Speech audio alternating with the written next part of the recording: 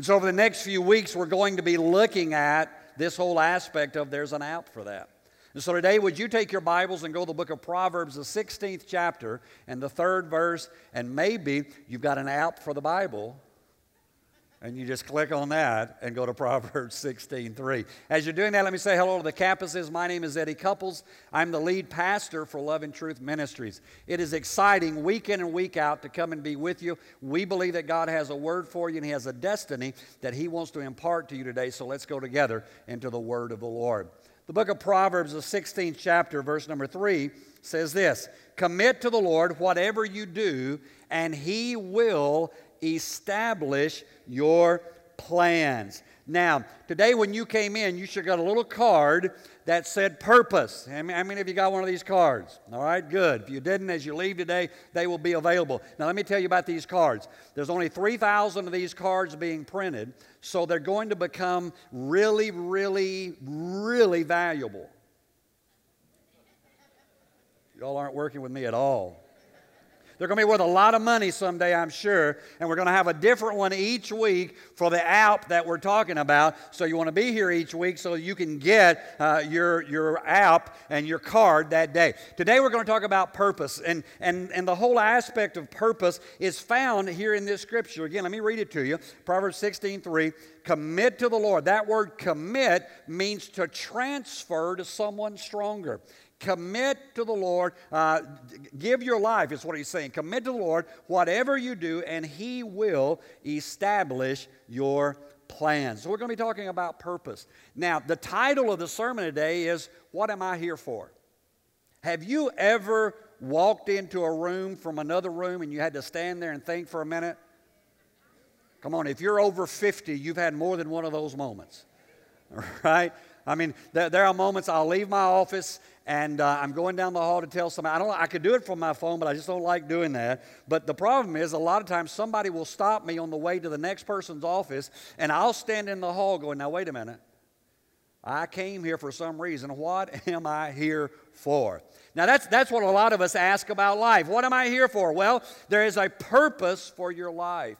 And it's interesting to note how many of us are living out somebody else's purpose instead of God's purpose. We're trying to fulfill mom and dad's vision for our life. We're trying to fulfill some teacher's vision. We're trying to fulfill the American dream, whatever that is for our life, when there really is a purpose that God has for our life. Albert Einstein, who was a genius, said this. He said, "Everybody is a genius." Now, I like that. In fact, why don't you just look at your neighbor and say, "You're a genius."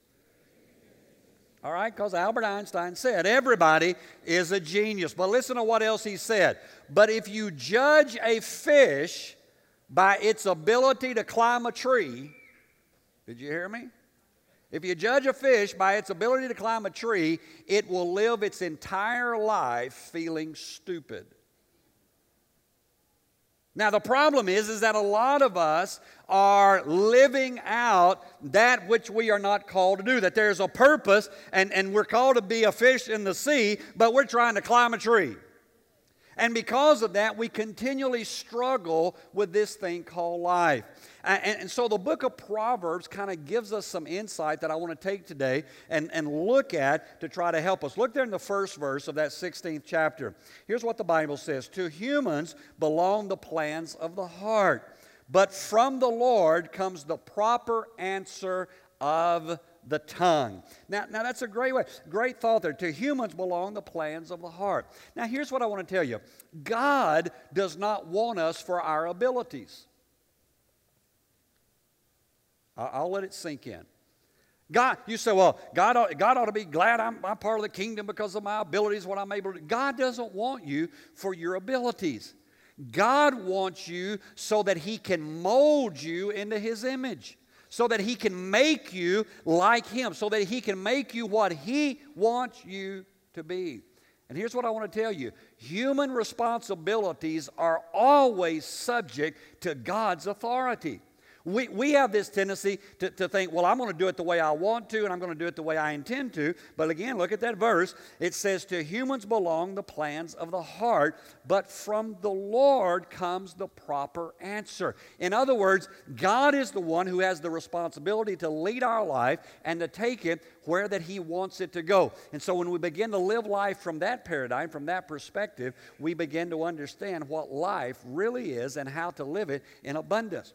Proverbs, the 16th chapter, verse 2, kind of gives us the next phase there. It says, all a person's ways seem pure to them. Now, everybody look up here a second. How many of you know that there have been moments in your life where you have judged somebody for doing something? Don't raise your hand. But you know that somebody did something and you said, I can't believe they did that. I can't believe that they said that. I can't believe they acted in that way. And 30 minutes or 30 days later, you did the same thing. Wow. Here's what the Lord says. All a person's ways seem pure to them, but motives are weighed by the Lord. See, this whole aspect of purpose comes to this, is that a person's deeds are not who they are or what they are. Did you hear me? What you do, we misunderstand this a lot of times. We look at somebody who's maybe not had the success in life and bad things have happened to them, and we call them a failure. Well, let me help you about failure. Failure is an event, not a person. Some of you need to get that. The Bible says the righteous falls 7 times, but arises again. I may fall down, but as long as I get back up one more time than I'll fall down, I'm going to be all right. But you know what? That's the negative part of that. But we also have a tendency to look at people and who are quote-unquote successful. Maybe they live in the right neighborhood and they went to the right college and they've got the right job. And we say, oh, look at them. And you look at their deeds and all the great things that they're doing. And then all of a sudden, one day it hits the front page of the paper. The negative things, the things that were bad, the things that weren't right in their life. And people go, I can't believe, I thought that they had it all together. Listen, let me help you. A person's deeds are not what they are. You have to understand that. The Word of God says that God sees the intent and the motives of our life. Now, I don't know about you, that makes me scream for mercy.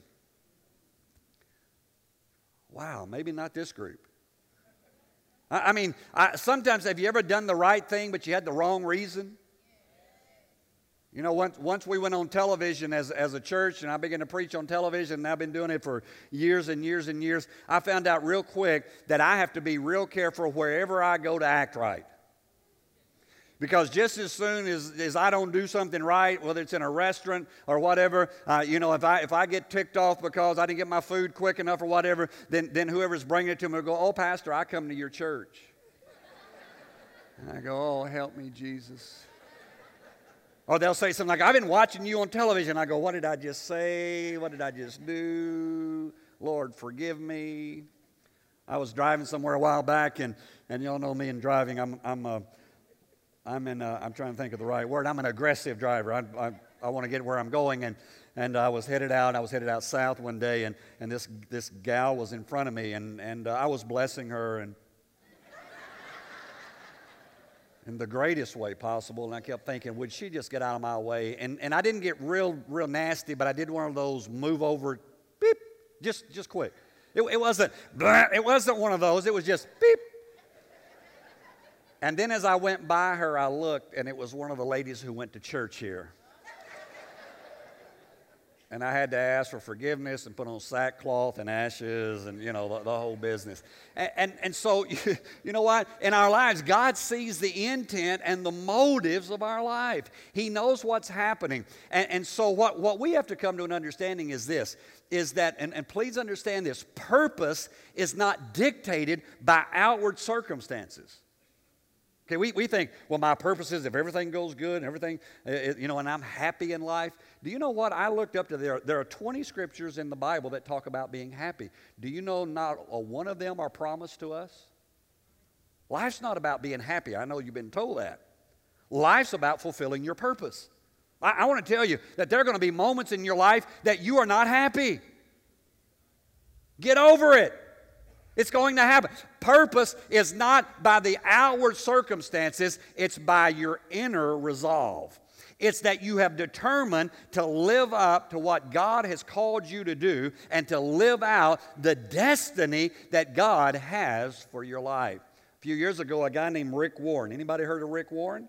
Rick Warren wrote a book that has sold over 30 million, I said million, 30 million copies. Rick Warren is a pastor in Southern California, and it's called The Purpose-Driven Life.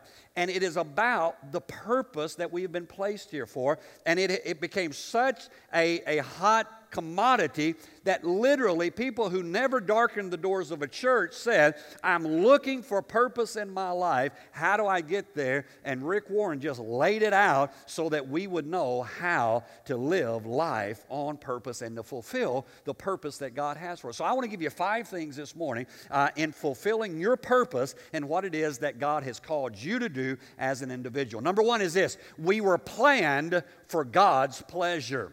Now you say, well, Pastor, that sounds interesting. I was planned for God's pleasure? What does that mean? Well, do you remember in the book of Genesis 1, 2, and 3, where it talked about that God created the heavens and the earth and He did all these great things, but then He placed man and woman in this garden. But you know what God did every day in the cool of the day? How many of you remember? What did He do? He came and He walked and talked with Adam and Eve. Why? Because God, listen to me, God took pleasure in spending time with Adam and Eve. Now the word, if you want just a one-word phrase of that, it's called worship. See, we were created to give worship to God.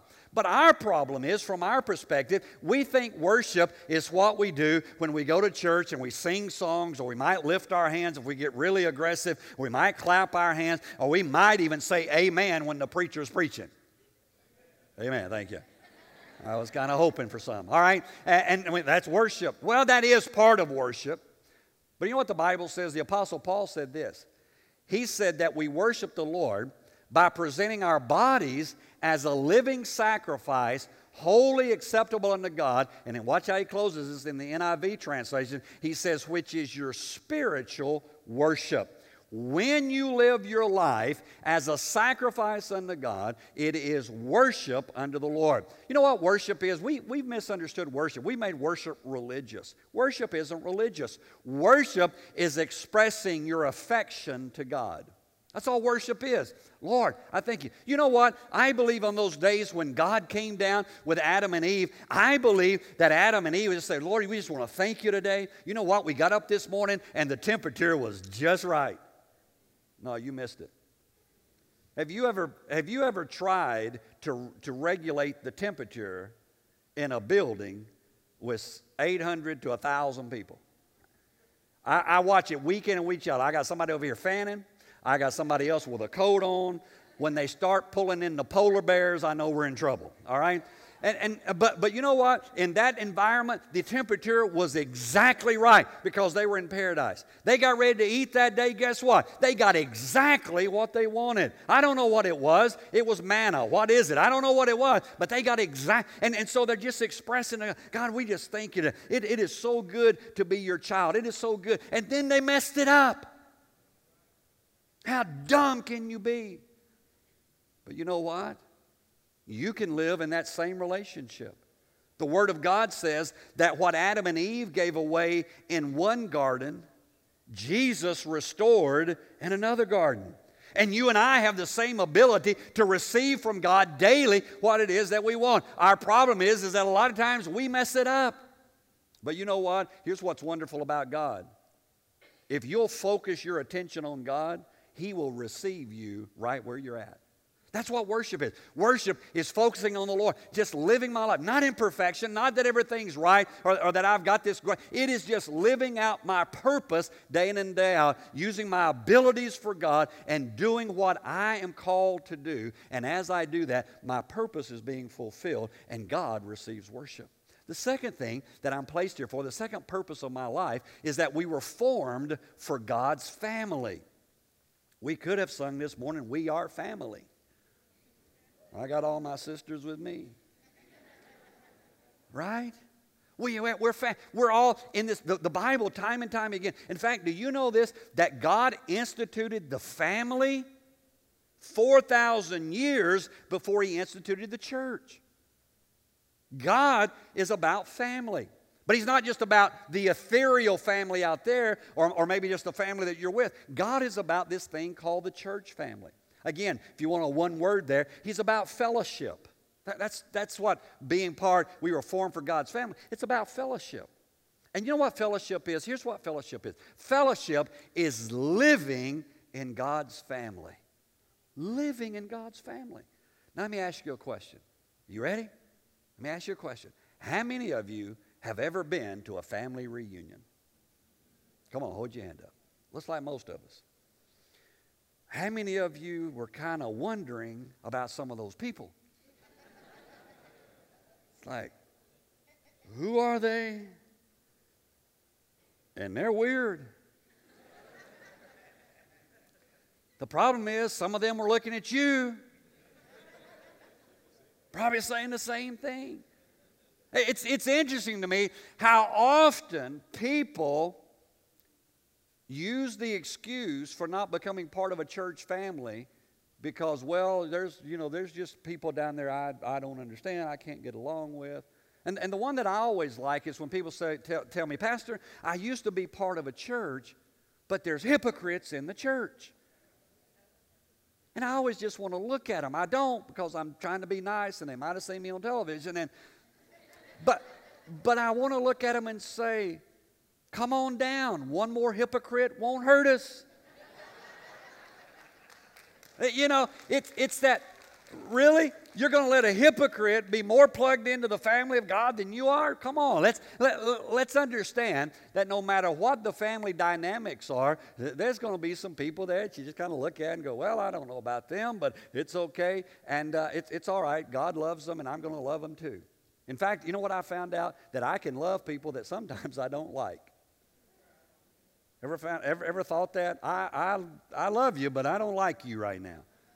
Right? And that's part of being part of the family. It's part of the relationship together that we're called to do. It's that whole aspect of working together. I guarantee you that if you have a job and there's more than one person besides you working there, and even if you're by yourself, there's probably some days you don't get along with you. But if there's more than one, I promise you there's going to be some conflicts, there's going to be some things. But you know what the Bible says? The Bible says iron sharpens iron. And it's talking about a relationship. It's talking about two people coming together and they sharpen one another. But here's what I want to tell you. When iron sharpens iron, there's going to be some sparks that are going to fly. It's okay because God's called us to be part of a family together. That's part of the purpose of my life. Thirdly, we were created to become like Christ. You and I were created to be like Jesus Christ. In fact, the Bible says it this way. It says that we are heirs and joint heirs with Jesus. Again, if you want just one word, it's the word discipleship. We are called to be disciples. I got to thinking about that discipleship thing. How many of you have ever heard of a guy named the Apostle Peter? Right? I mean, he's kind of famous, isn't he? I mean, there's one whole group in the religious faith that believes he was the founder of their whole church. So, I mean, he's a pretty important guy. And yet, have you ever read about him? No, come on. It's in the Bible. I can read it verse to verse if you want me to. Do you know that he's kind of one of Jesus' right-hand guys? But he's got some issues, doesn't he? I mean, he's kind of got a temper, doesn't he? He kind of said, in fact, next week we're going to help him out. Next week, we're going to talk about an out for anger. I know you don't need that, but there's somebody in your family that needs it, so just bring them, all right? All right? And so there were moments in the Apostle Peter's life that he reacted. In fact, there were moments years later that the Bible says Paul said about the Apostle Peter. He said, I withstood him to his face, and the contention became sharp. In other words, we just got down to business. But the Apostle Peter, can you imagine that you've walked with Jesus for 3.5 years and you still want to kill people? No, you missed it. You read the Holy Bible. This is the Holy Bible. It is a Holy Bible. But have you read what happens in the Holy Bible? They show up to take Jesus. Peter pulls out a sword and he's going to kill the guy. Now, I've had some interesting staff members through the years. But I've never had to tell them, hey, put that 357 up. You're not going to shoot the saints today.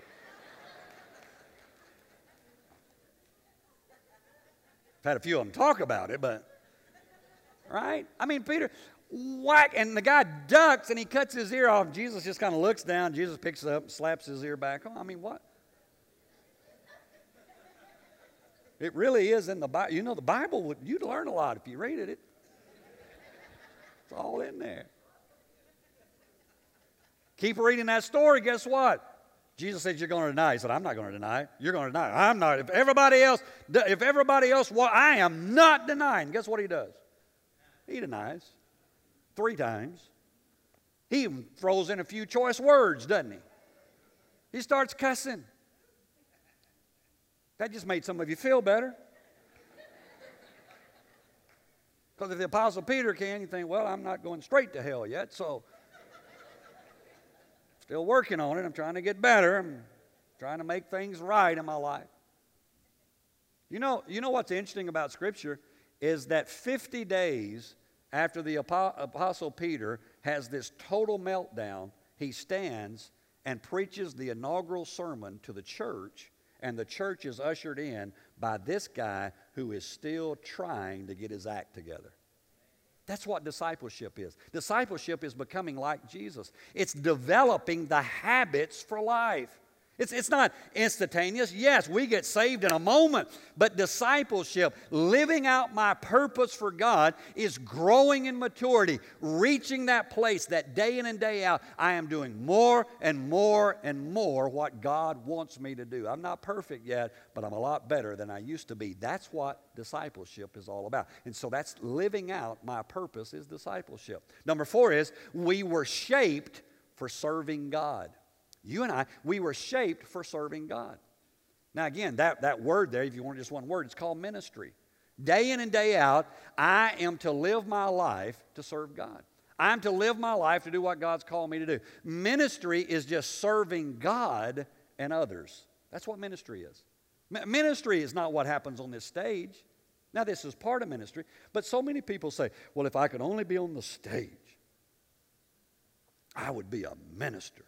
If I could only play the keyboard, if I could only lead the worship, if I could only... Wait a minute.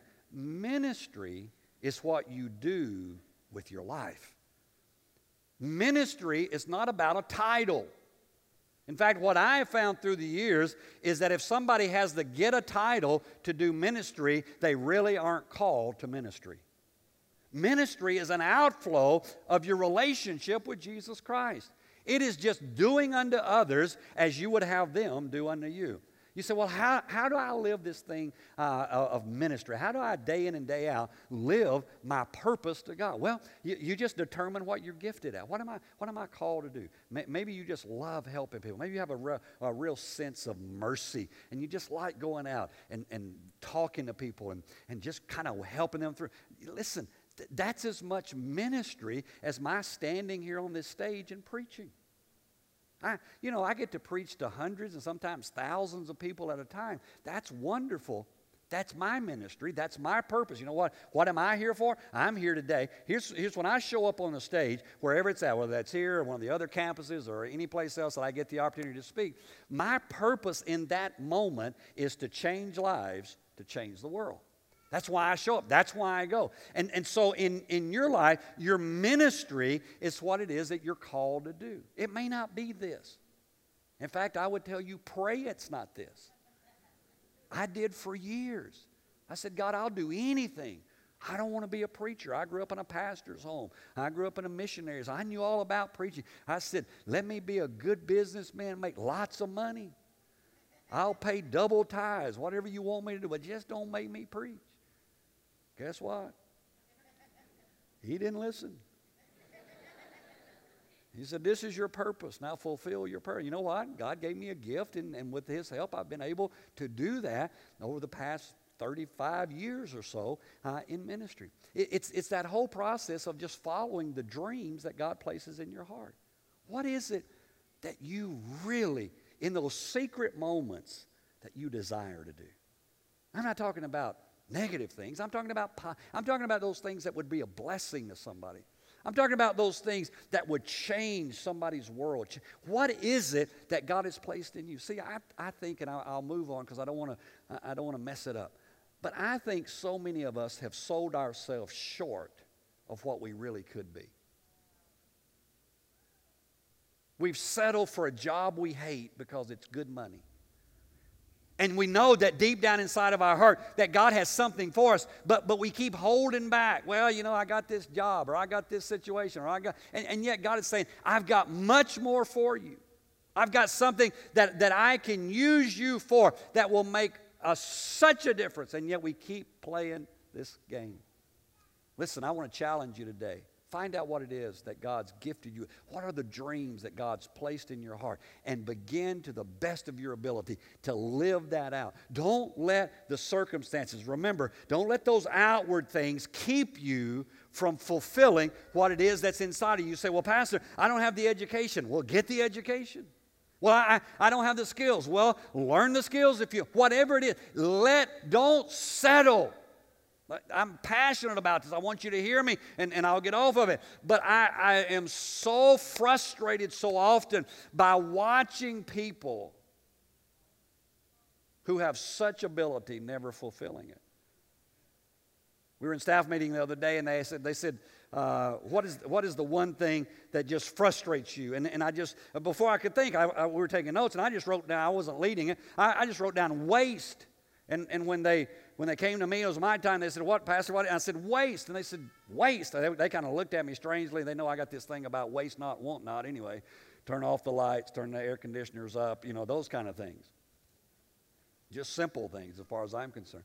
And I said, yeah, waste bugs me. And they said, well, what are you talking about? I said, when I see people's lives and I know what they could do and they're wasting that, I said, it's the most frustrating thing that I see.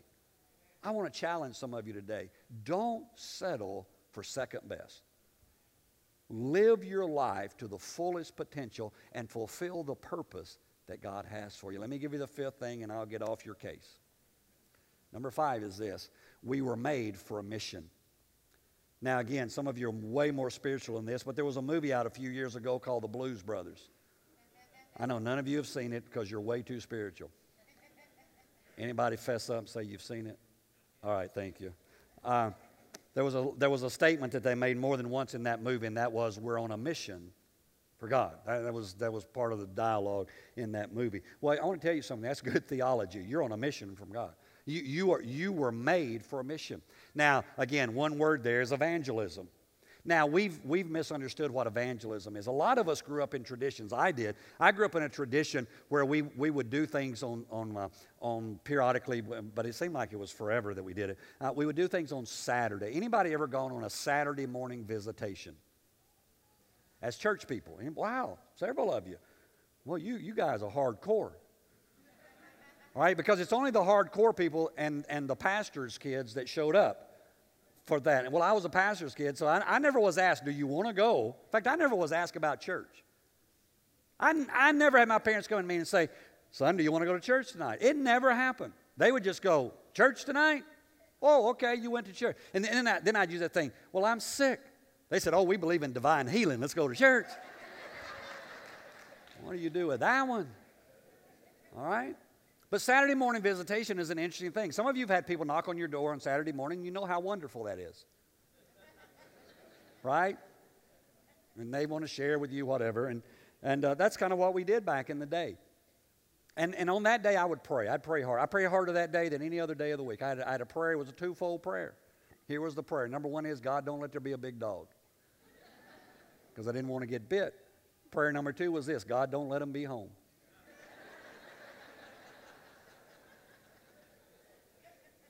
Because I'm not an evangelist at heart. I'd take that. I'd want to just put whatever, the brochure, the tract, whatever. I just want to be able to stick it in the door and say, I covered my block. I did what I was supposed to, but I didn't want to talk to anybody. And a lot of us have that concept about what evangelism is. Let me help you. Here's what it is. And get it, don't miss it. All that it is sharing God's grace. That's what I'm talking about. Just sharing the grace of God. You know what it means to share the grace of God? Listen to me. It means loving others more. You say loving others more than what? That's exactly right. Loving others more than anything. You know what's happening in the church is that we've misappropriated that. We've lost that. We think, well, we'll love you if. And yet Jesus came to love us as we were. Now, I understand once you come in the kingdom, God will move you, He'll motivate you, He'll change your life. But I want you to understand that the kingdom of God is about people who are coming in with all kind of stuff. And as a believer, with the living out the purpose that I have, I need to show everybody that I come into contact with that I love them more than anything else that's happening in their life. I may not agree with their lifestyle, I may not like their choices, I may not agree with what they're doing, but I still need to love them more. You know what that means? That means that we live with eternity in our mind.